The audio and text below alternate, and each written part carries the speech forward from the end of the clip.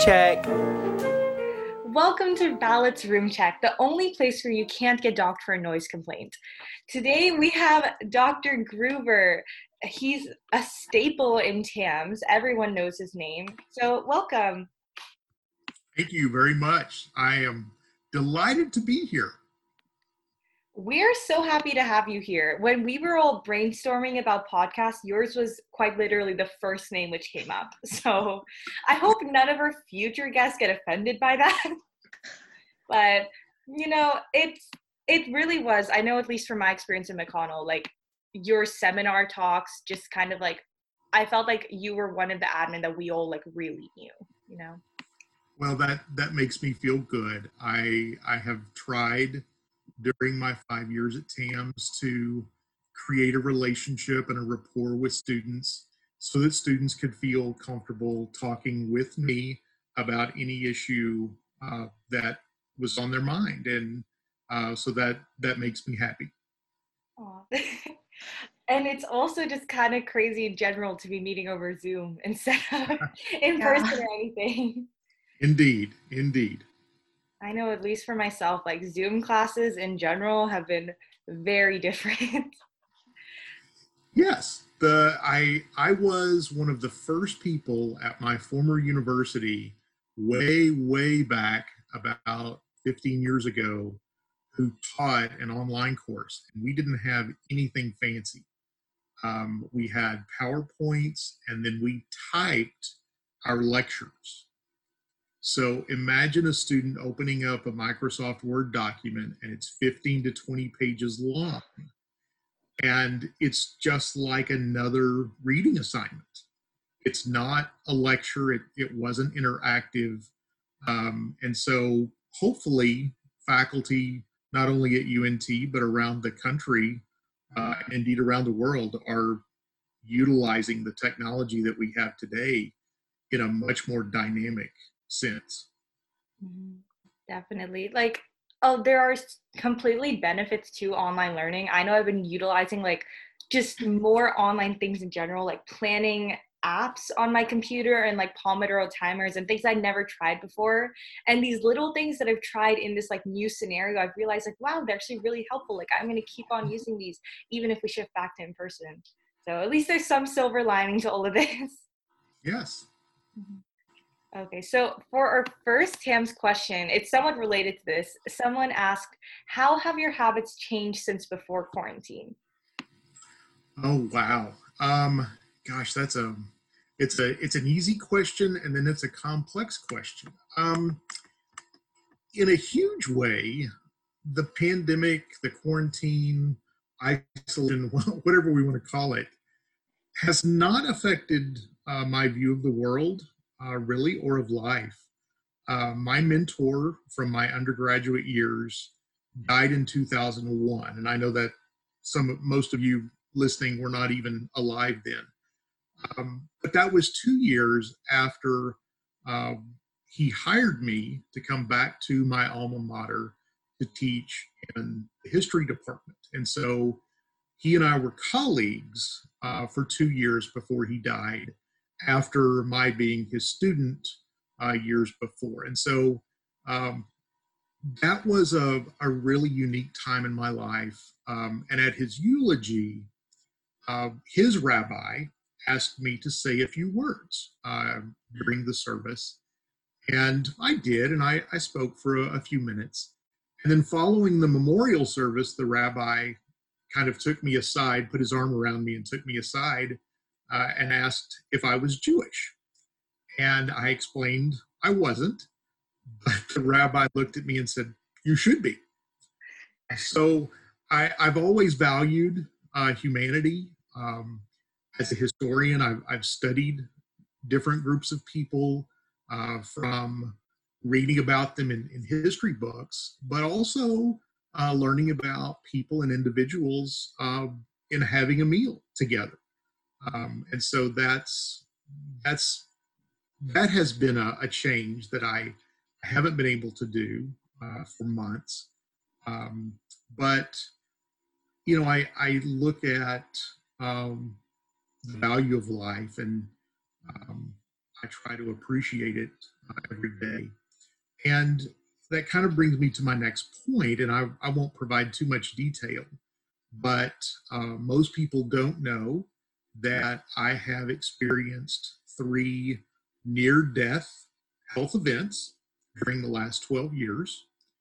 And following the first scare, which was the worst of the 3, but um, still had 3 total, I sort of sat back as I was recovering from home and really thinking about my priorities and what life meant to me.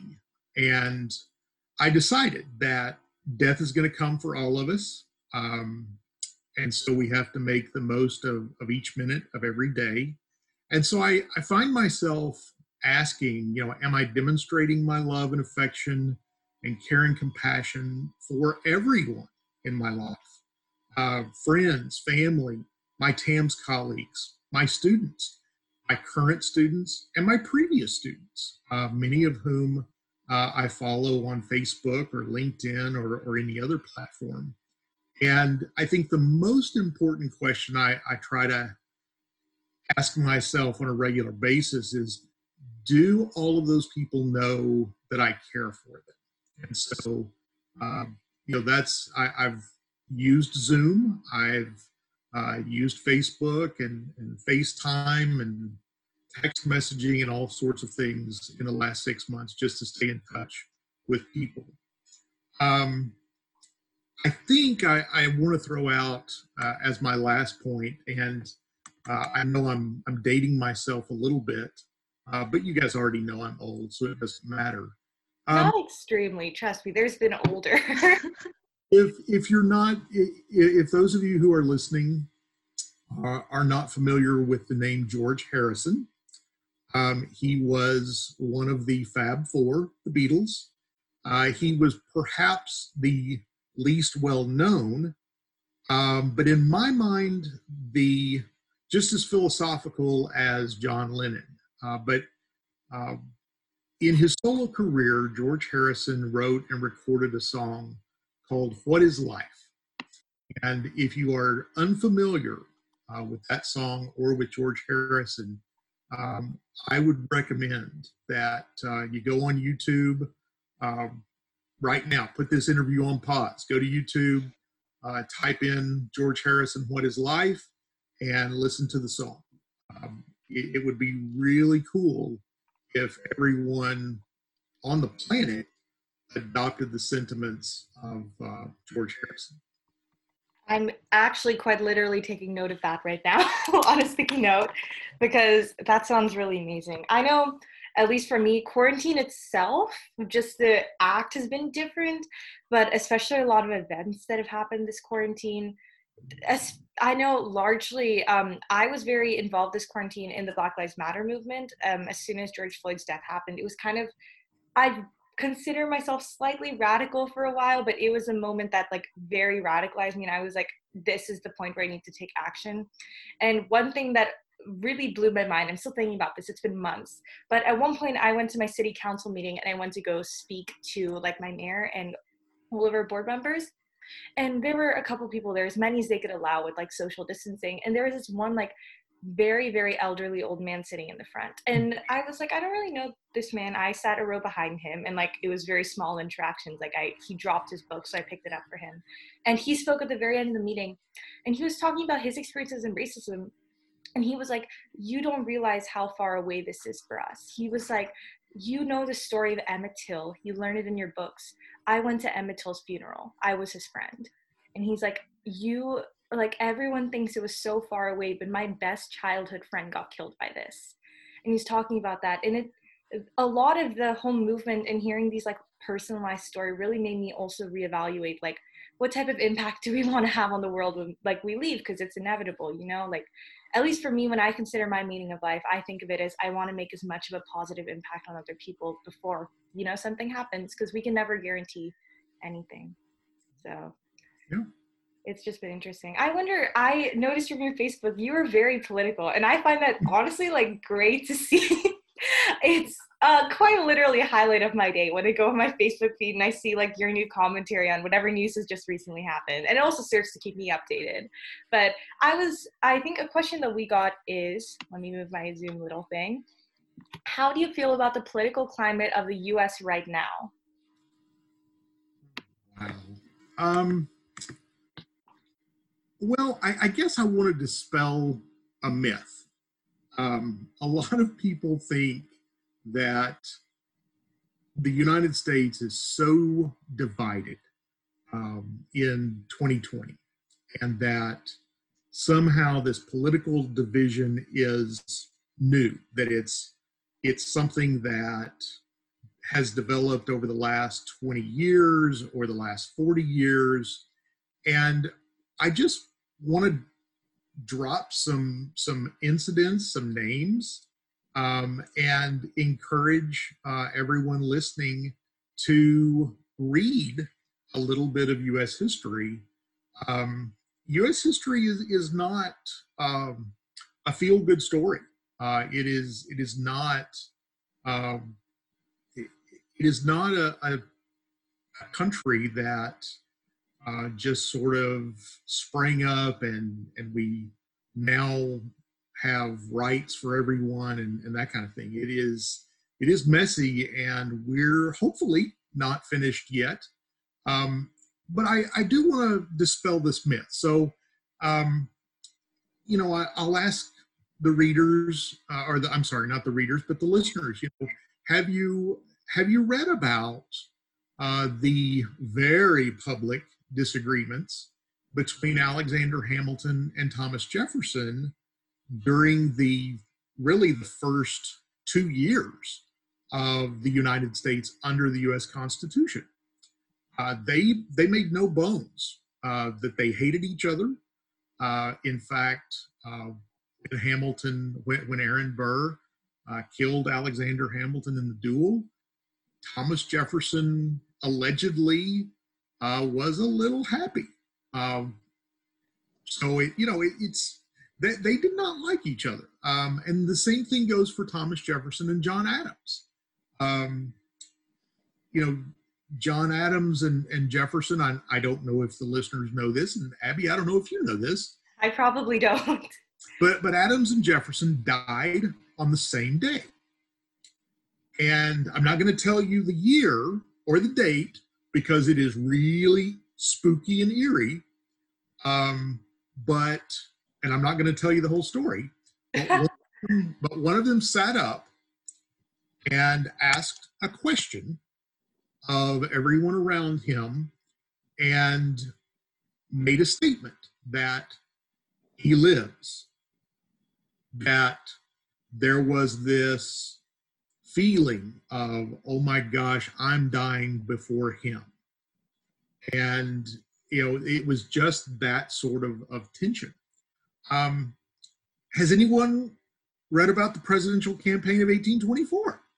Andrew Jackson, who was an extremely successful general during the War of 1812, very popular in Tennessee, and yet his political opponents accused his wife of bigamy, and legally she was indeed married to her former husband and Andrew Jackson at the same time, because the paperwork on the divorce from the first husband had not been signed, although it had been filed in a court. And so Jackson's political opponents went out into the public squares and put it in print in newspapers and pamphlets. And Jackson's wife happened to die at a very young age.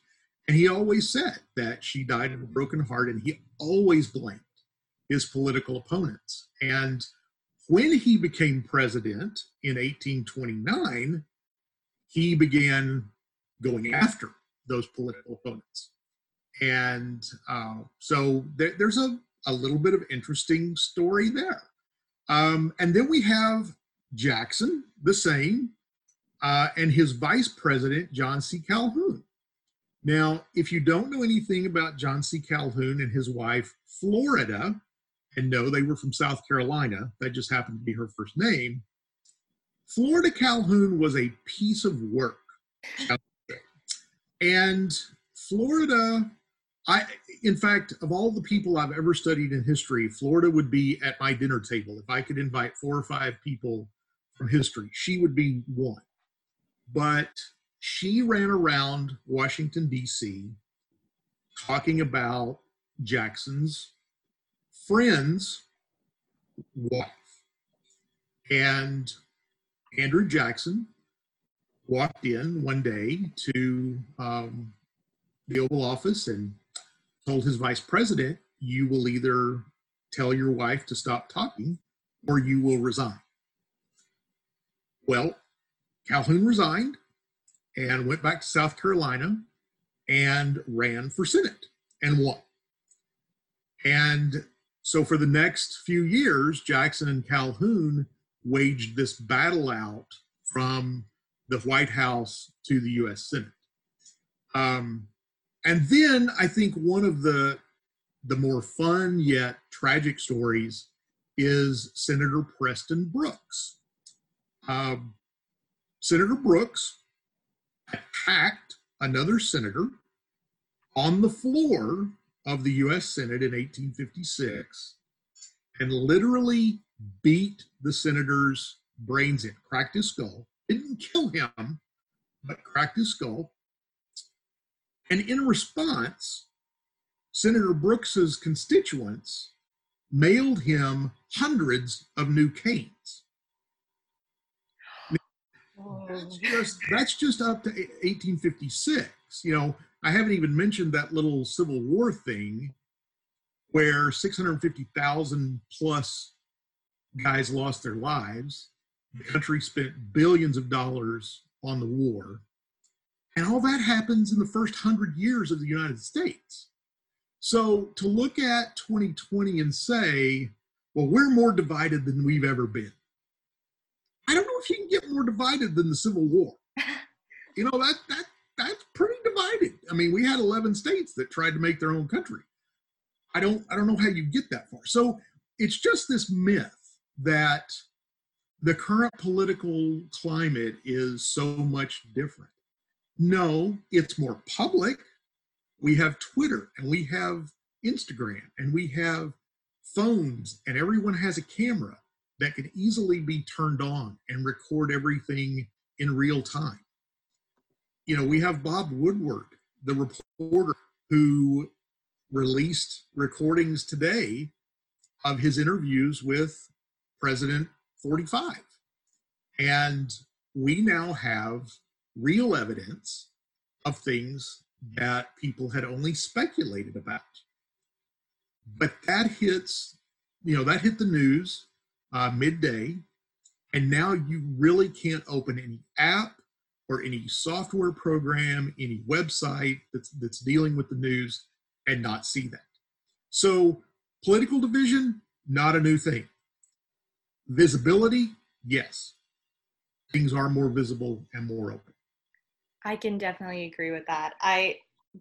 Personally, before I got social media, before I was exposed to the internet, it was very much like echoing my parents' views, not really knowing anything. And then I think as soon as I got like my first little bit of internet access, I don't think it was quite as much influence. Some people like to argue like, oh, children's brains are like rotted by the internet. I think I was given the freedom to discover what I truly believed in, and that strongly impacted my views. And I know I have friends who used to have differing opinions than me, and like through our friendship we've both grown, and their main critique is they say I didn't have that access to a lot of information beforehand. They were like, my parents were very controlling. They didn't let me look at like other news sources other than like Fox News. You know, they were like, we only watch Fox News in my house. We didn't watch anything else.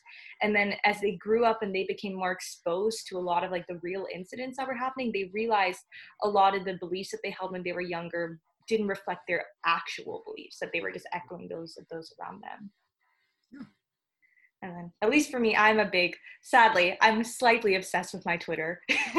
And that definitely has an impact on how I view news as well. Like the Twitter news thing, I actually very much appreciate a lot of it. It definitely involves fact checking when you see things Oh, yeah. online, but I think it's great to see a lot of stuff primarily from like sources that wouldn't otherwise be shown. Like when there's someone saying like, oh, I live in this state that's on the news currently and I can tell you what's going on, and you're like, wow, I wouldn't have received this information otherwise. Right. Yes. Mhm.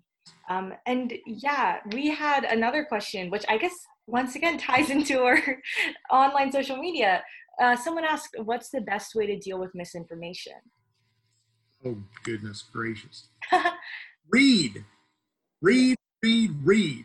Um, I think, well, humans have become very lazy when it comes to learning. We want to be told. And years ago, decades ago, centuries ago, it was okay. So I push this button, what happens?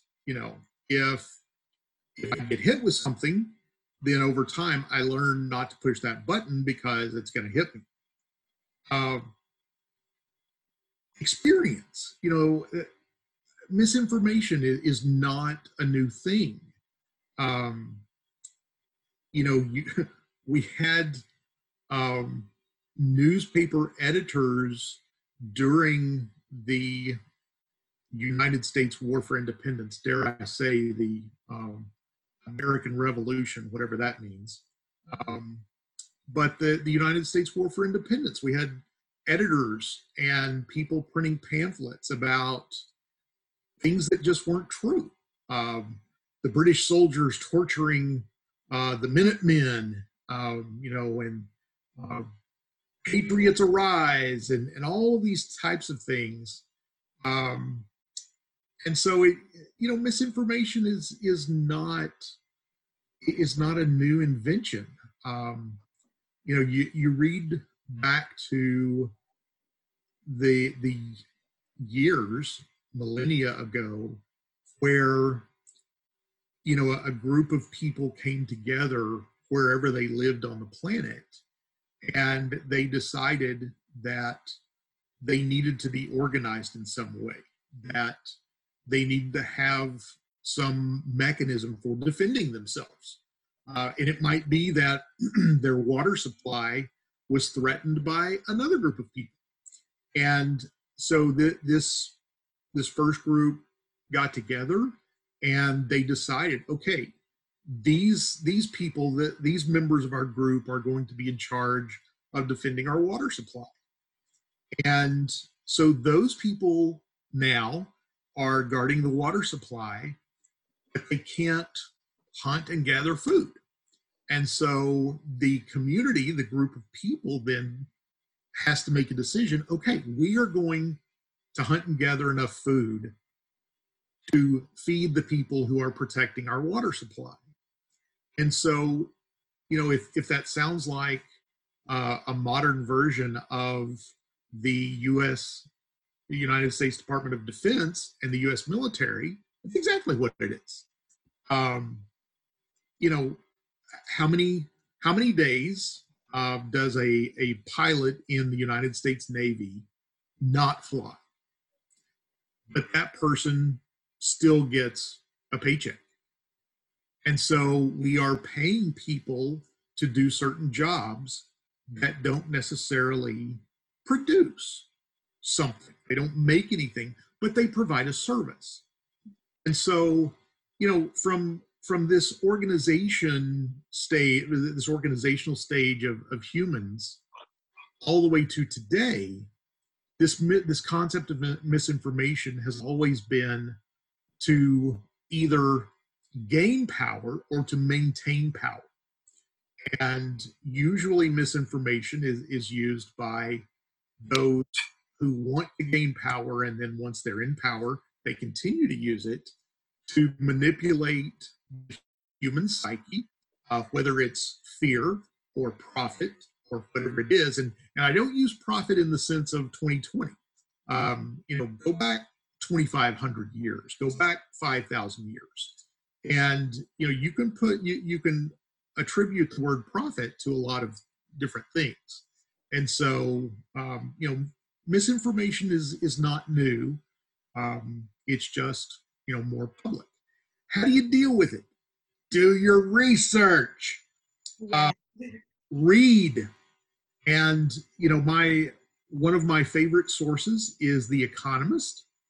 It is pricey, so if you look it up, be sitting down when you do. Some of you are you might faint, but The Economist is a British-based publication. It is weekly, but the Economist editors and writers do such a great job of incorporating history and historical context to explain the events that are happening or that happened the week before. And so, that's one of my go-tos for current events, especially if you are interested in global current events. Reuters is another one. Reuters, Reuters. The Guardian, which is actually out of Great Britain.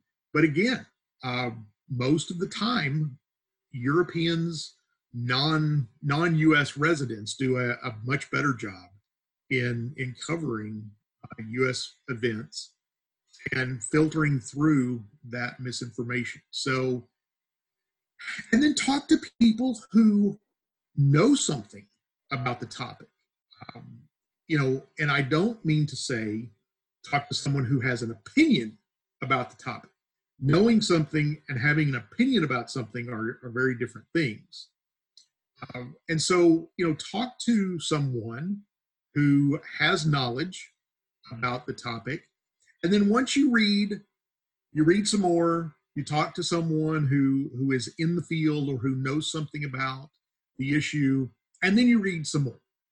And then hopefully by the time you are 45 or 50 years old, my age, you might have a clue as to who you can trust with at least more accuracy. And notice I did not say accurate or the truth, but more accuracy than other sources. Definitely. Consulting like other sources has also been a thing that I've learned during quarantine, because sometimes you see things on one source and it's very much like people, even just headlines in general, a headline will say something, people will jump on it, they'll say like, what's happening? And you actually open the article or you like look up the case and you're like, that is not what the headline like conveyed at all. And with misinformation especially, it's one thing I've learned, which I have reluctantly learned, is sometimes when you're like talking to people who have different opinions than you, and like factually some of their opinions are based in like just they're not true, you sometimes have to, they won't accept learning. That's I think one of the hardest things for me when I have a conversation with someone and they say something and I'm like, actually like factually that's not true, like this is it, and they're like, I don't want to learn about this, or they're very stubborn and stick to their opinions. And at one point it's like accepting like I can't change what they think, they'll have to do it in their own time. I tried my part, but sometimes you just have to step back. Yeah. So I think our next question, so since we're on the topic of politics and history, I think this will be very interesting. What do you think of the Electoral College and how should third parties be represented in America? So I'm very excited personally to hear your response. Okay. Now, can you ask the second part of that question again? Yeah. So how should third parties be represented in America? Okay. All right. So I'll answer the part about the Electoral College first, because that may be the simplest. What do I think? The Electoral College was designed to protect the least populated states, regions of the United States. The whole purpose was so that Boston, Massachusetts, and New York City and Philadelphia, Pennsylvania did not have more influence in who became president than people living in the little bitty colony state of Georgia or the small but moderately populated Rhode Island. So I do not have a fundamental problem with the Electoral College. And, someone out there is thinking right now, well, what about the person who wins the popular vote? Well, okay, let's think about this. 3 states, California, Florida, and New York, those 3 states have approximately 80 million people in them. Okay, imagine 3 states have 80 million people living in them. Now, of course, not all of those people can vote. They're not registered to vote. They may not be eligible to vote, but they got 80 million people. And as a statistic, I just recently looked this up, but I welcome anyone to correct me because I could be off 500,000 or so. But if I remember correctly, in the 2016 presidential election, approximately 138 million votes were cast. So just taking raw numbers, and I know that this is not a scientific way to do it, but if we just take 138 million votes that were cast, and we suppose that those 3 states, California, Florida, and New York, and again, I know not all of those 80 million people could vote, but if they could, or if they did, those 3 states would determine who became president. And the other 47 states, the multiple territories, Puerto Rico, Samoa, all of those other territories, it wouldn't even matter. Those people would not even have to get out of bed. They wouldn't have to go vote. They wouldn't have to, get an umbrella and their rain boots on. Just stay home, because we know those 3 states, we know who they're going to vote for. That's not what the founders had in mind. And that's why I think the Electoral College still serves a purpose as long as we have states with huge population concentrations. I'm all for being equal and promoting equity and those things, but being equal and something being equitable are different things. And so I think we have to maintain the value of every voter in every state in the United States and the multiple territories, and protect those citizens' voices in a presidential election. So, the other thing I will throw out about the Electoral College, and a lot of people think, well, if this state, if more people in this state vote for this presidential candidate, then all the electors from that state have to vote for that person. Unless that state has a law that says that, no, the electors can vote for whichever candidate each elector wants to vote for. And so you may have heard recently that the federal government is trying to enact a piece of legislation that says that whichever candidate wins the popular vote in a state, all of that state's electoral votes go to that candidate. Well, the bill hasn't passed because there are people from small states, not heavily populated states, who are saying, no, the federal government's not going to tell us what to do. And just in case you're wondering, even the presidential election is controlled by the states, the manner of voting and all of those things. And that's why Trump and some of these states are having discussions, disagreements, debates about how a state is handling its election and its ballots. Um, the states are sovereign right now when it comes to conducting an election, even for the presidency. Now, third parties, that's a little more complex. And Abby, you used the term, how should third parties be represented, correct? Mm-hmm.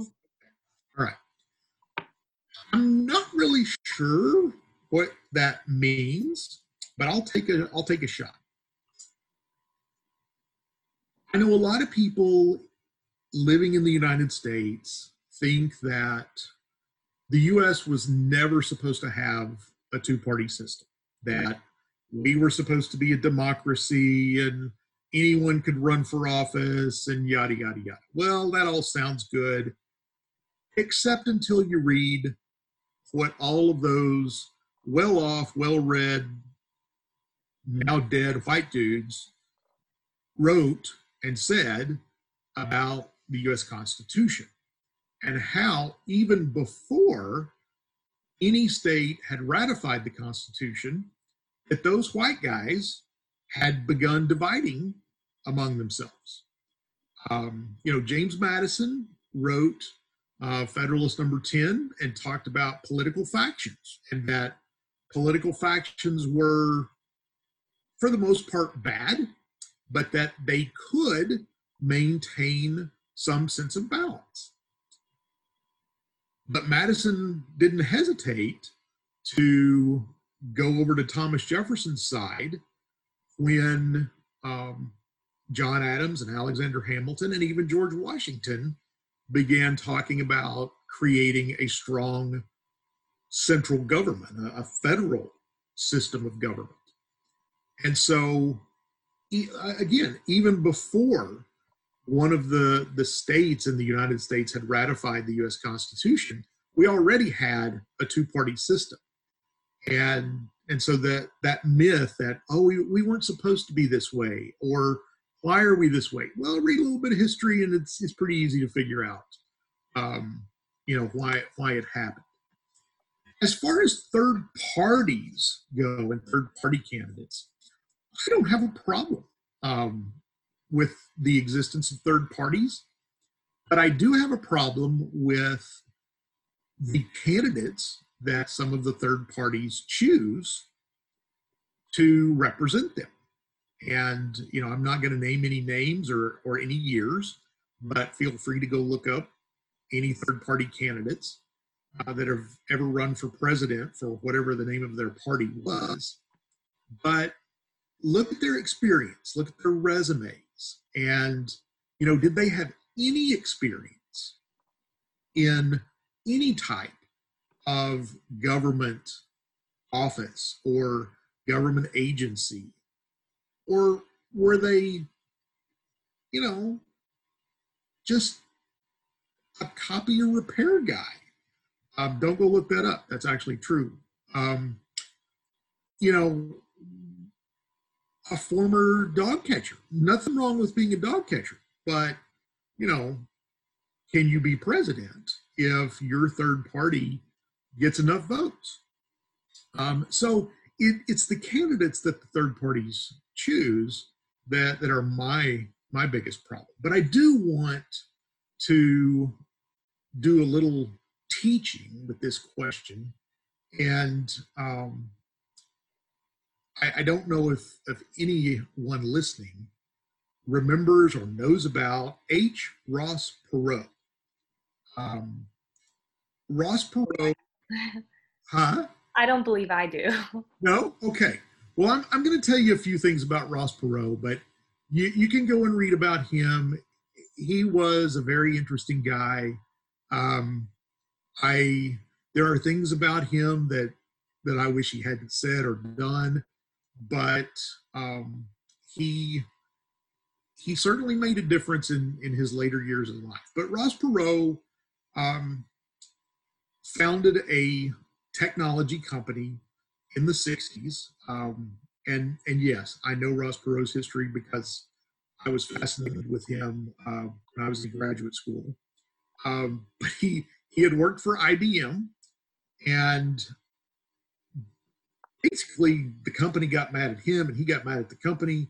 And so he broke off, took what he knew, started a new company, and was able to get a lot of government contracts to build databases and other technology devices and things that government could use.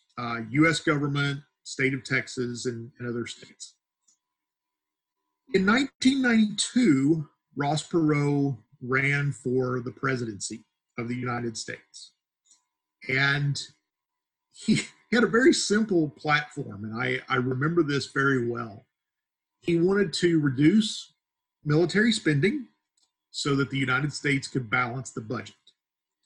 That was a big issue during that time because the national debt had gone from about $900 billion in 1980 to about $3 trillion in 1989. And interest rates had gone up, and just the U.S. had had a recession. And so Ross Perot came in and said, you know, if we balance the budget, things will be better for the consumers. They'll be able to buy more stuff. We'll be able to make more stuff. So that was one part of his platform.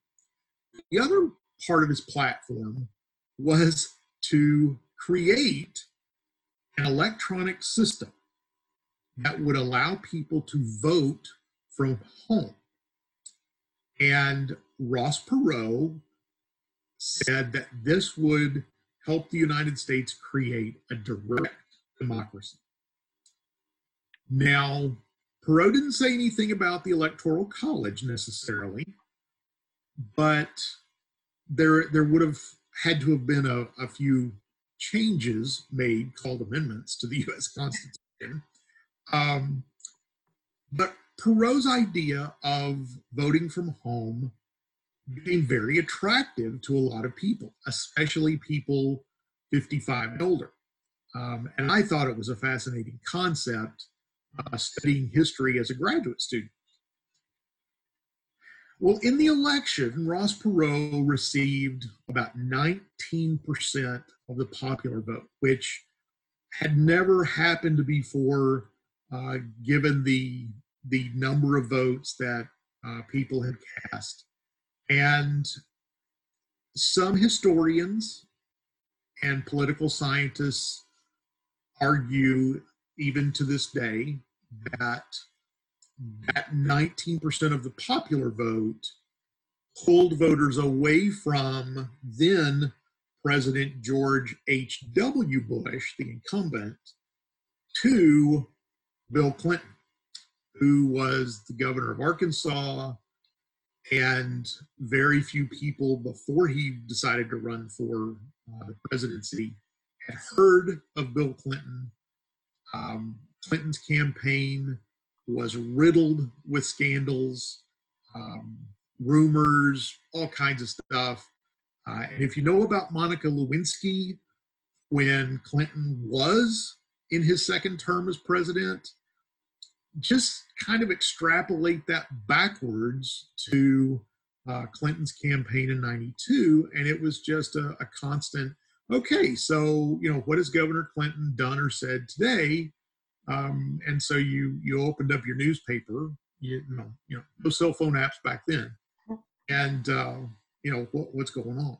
So I think the interesting part of this, and we're talking about third parties and third party candidates, if the United States had had a parliamentary system in 1992, Ross Perot would have become a part of the United States government because Clinton won a plurality of the vote, but not a majority of the vote. So in order to get enough votes to in a sense, get control of the U.S. government. Again, this is in a parliamentary system, not the U.S. Congress that we have right now. But Clinton and Perot would have had to create a coalition government, and Perot probably would have had a lot of influence on things that got done by the federal government. Instead, Perot just sort of went away for a couple of years. Perot did run again in 1996, but did not have near the popularity then that he had in 92. So, are third parties important? Are third party candidates important? Can they have an influence? They can, but they haven't. And part of that lies on the shoulders of the third party leadership. It lies on the shoulders of the third party candidates themselves. But it also rests at the feet of the founders of the United States, who didn't have any intention of having a multi-party system. Well, that definitely makes sense. I saw things about how someone had written about the third parties, like, in general, and they were saying, like, while, like, it would be an amazing idea for, like, someday soon for there to be a really great third party candidate and for them to win, they were like, realistically, that probably won't happen, because right now, they were like, as much as people are involved in politics and are, like, taking these steps forward, there's the same amount, if not even more more amount of people that just go to vote and they just go, like, straight whatever their political party is, and they don't do enough research into the candidates, which is why there is that push to, like, look into your candidates, like, look at, like, what they believe in, like, try to see, like, actually who you're voting for rather than just voting for whatever party you align with. But you think maybe in the future, once again, it's just very, very far ahead. And then also there's no quite, as with the Democratic National Convention and, like, the Republican National Convention and, like, these large platforms and the debates on either side, there's not quite something as large for third party candidates. Right. So I was like, as far as I know, I hope that there's not some secret, like, third party, like, gathering that I just didn't know about. Well, okay, Abby, those parties do hold their own meetings, conventions, whatever you want to call them, but none of the media, the mainstream media, cover them. And so they are in the shadows, so to speak. Now I need to start looking up clips from those, because I'm like, I had a suspicion that there probably were, but you're absolutely correct. Like, it's not shown in the media whatsoever. Okay. Have you seen the candidate for the Libertarian Party on television stations? I don't even know who the candidate is. There's a reason for that.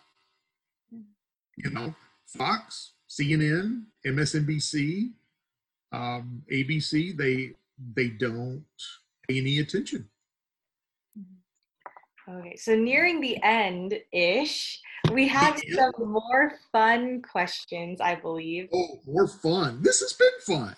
This has been fun. This has been, like, honestly very interesting to me. And it's also served as a reminder that I need to do my US history homework.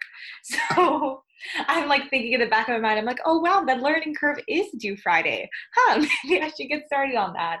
But okay, so our first question, and once again, I am, like, actually so excited to hear these answers, because coming to TAMS and being put in that, like, TAMS 2021 group chat for the first time, there were so many stories shared. There were rumors that TAMS kids hacked the Pentagon. There were rumors that there was money laundering. I didn't know what to believe at that point. So the question is, what is one of the strangest things you've had to deal with happening at TAMS? For example, I heard that there was a tradition of pulling fire alarms and stealing McConnell signs. I will say that I have been exempt from strange things happening at TAMS. I think Mr. Stukel would have a lot more stories than I do, but there are stories that I hear, and I can't mention them because I don't know if they're true, but I do know that TAMS students are creative.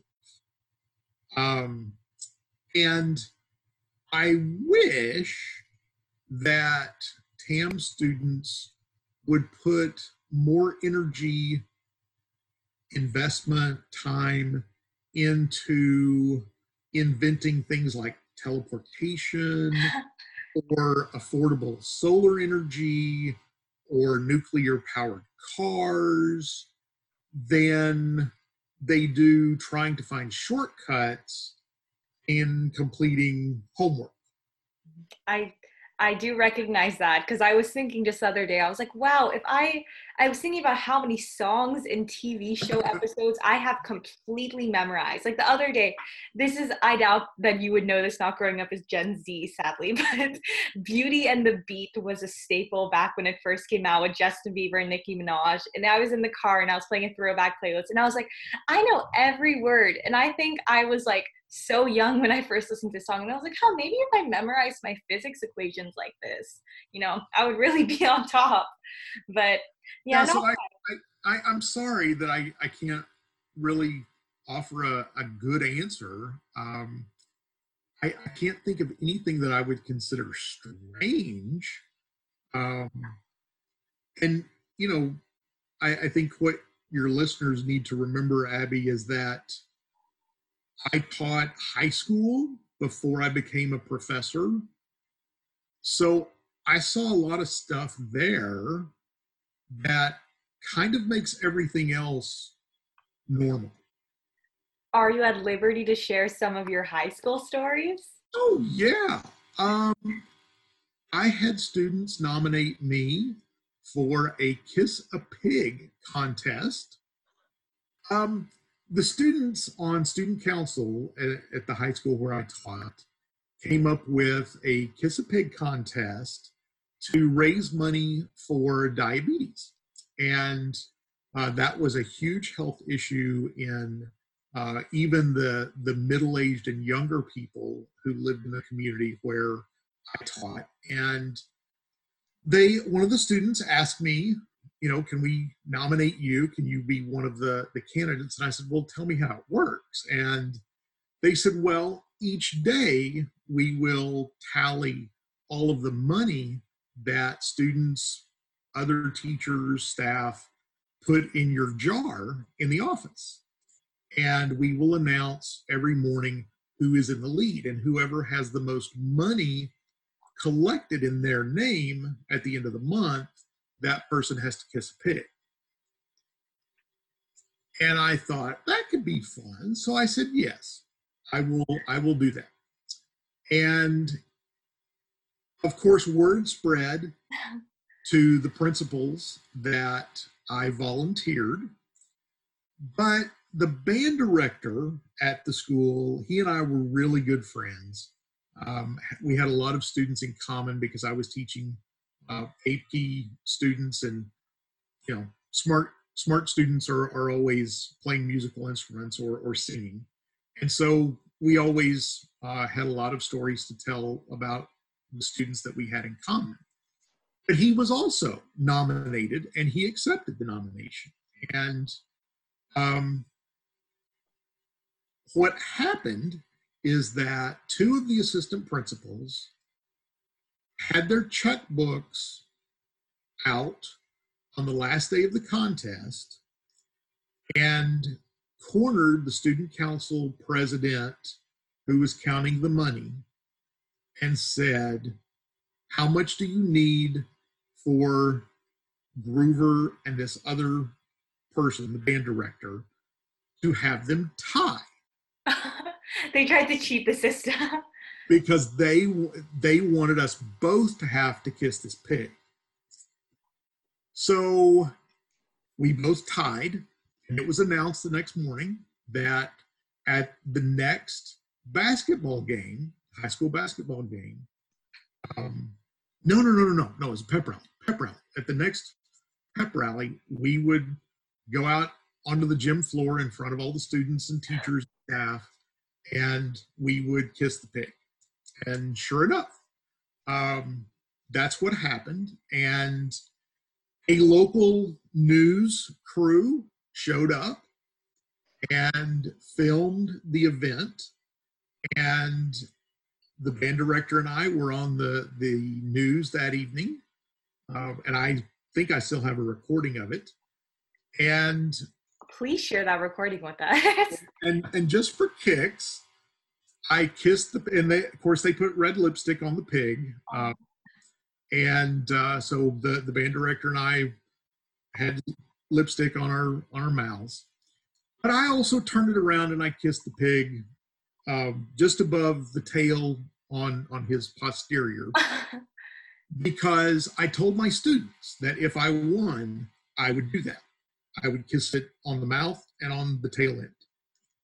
And all of that was on video and showed on the news. And so that was a really strange but cool event that I got to be a part of as a teacher. That's actually amazing to hear. And it's awesome that it was all like, while it was a crazy experience, it was all for an awesome cause. Yeah. Okay, so sadly, there were so many questions that people submitted, and I'm looking at all these and I'm like, gosh, like these are all so good. But these are the last three, like quick rapid fire fun questions. They don't need to be exactly rapid fire, but one person very simply asked where to find more caffeine. Oh, wow. Well, I don't know. I can't drink caffeine, which on some days I think must be horrible. Yeah, caffeine and my body don't do well together. So I can't be much help. I can tell you what my daughter does. She has a special brand of coffee, Cafe Bustelo, or something like that. And it wakes her up just fine. So I don't know if that's an illegal marketing ploy, but that's all I can tell you. Well, at least we've got that sponsorship money now. I don't know if this is quite allowed for Tamsters, but I can share my own experiences with caffeine. And that was the night before, I think, a biology or some exam of some sort. I maxed out my personal amount of caffeine. I believe I had a full cup of black coffee. I had a 11 out of 10 strength espresso shot. I had 5 or 6 pieces of the caffeinated chocolates, which one piece is equal to half a cup of coffee. And I think that night I saw God. Yeah, and you're lucky you didn't end up in the emergency room. I'm very happy about that. And that was also one of the very first times I had coffee in like my entire life. I don't drink coffee at all. I was like, I need to stay up all night. Oh, Abby, no.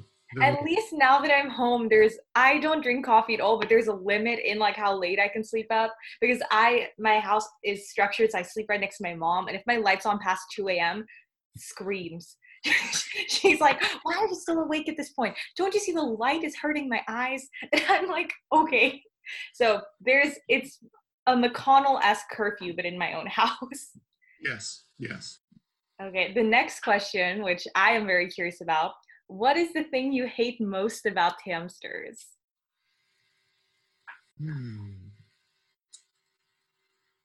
That word, actually. I don't like that term. And I think that's there's nothing that hate is such a strong word. I try to reserve that for special people or things. Yes, I can agree with that. But I wonder what I do hate in this world. I don't even know. Well, yeah, I mean, there are things that I hate, and I try not to feel hate toward other people, but the term Tamster, Tamster. The first time I heard it, I thought, what? And I thought, I mean, my immediate reaction was, that seems demeaning. It seems a little condescending. It makes TAM students seem less than they are.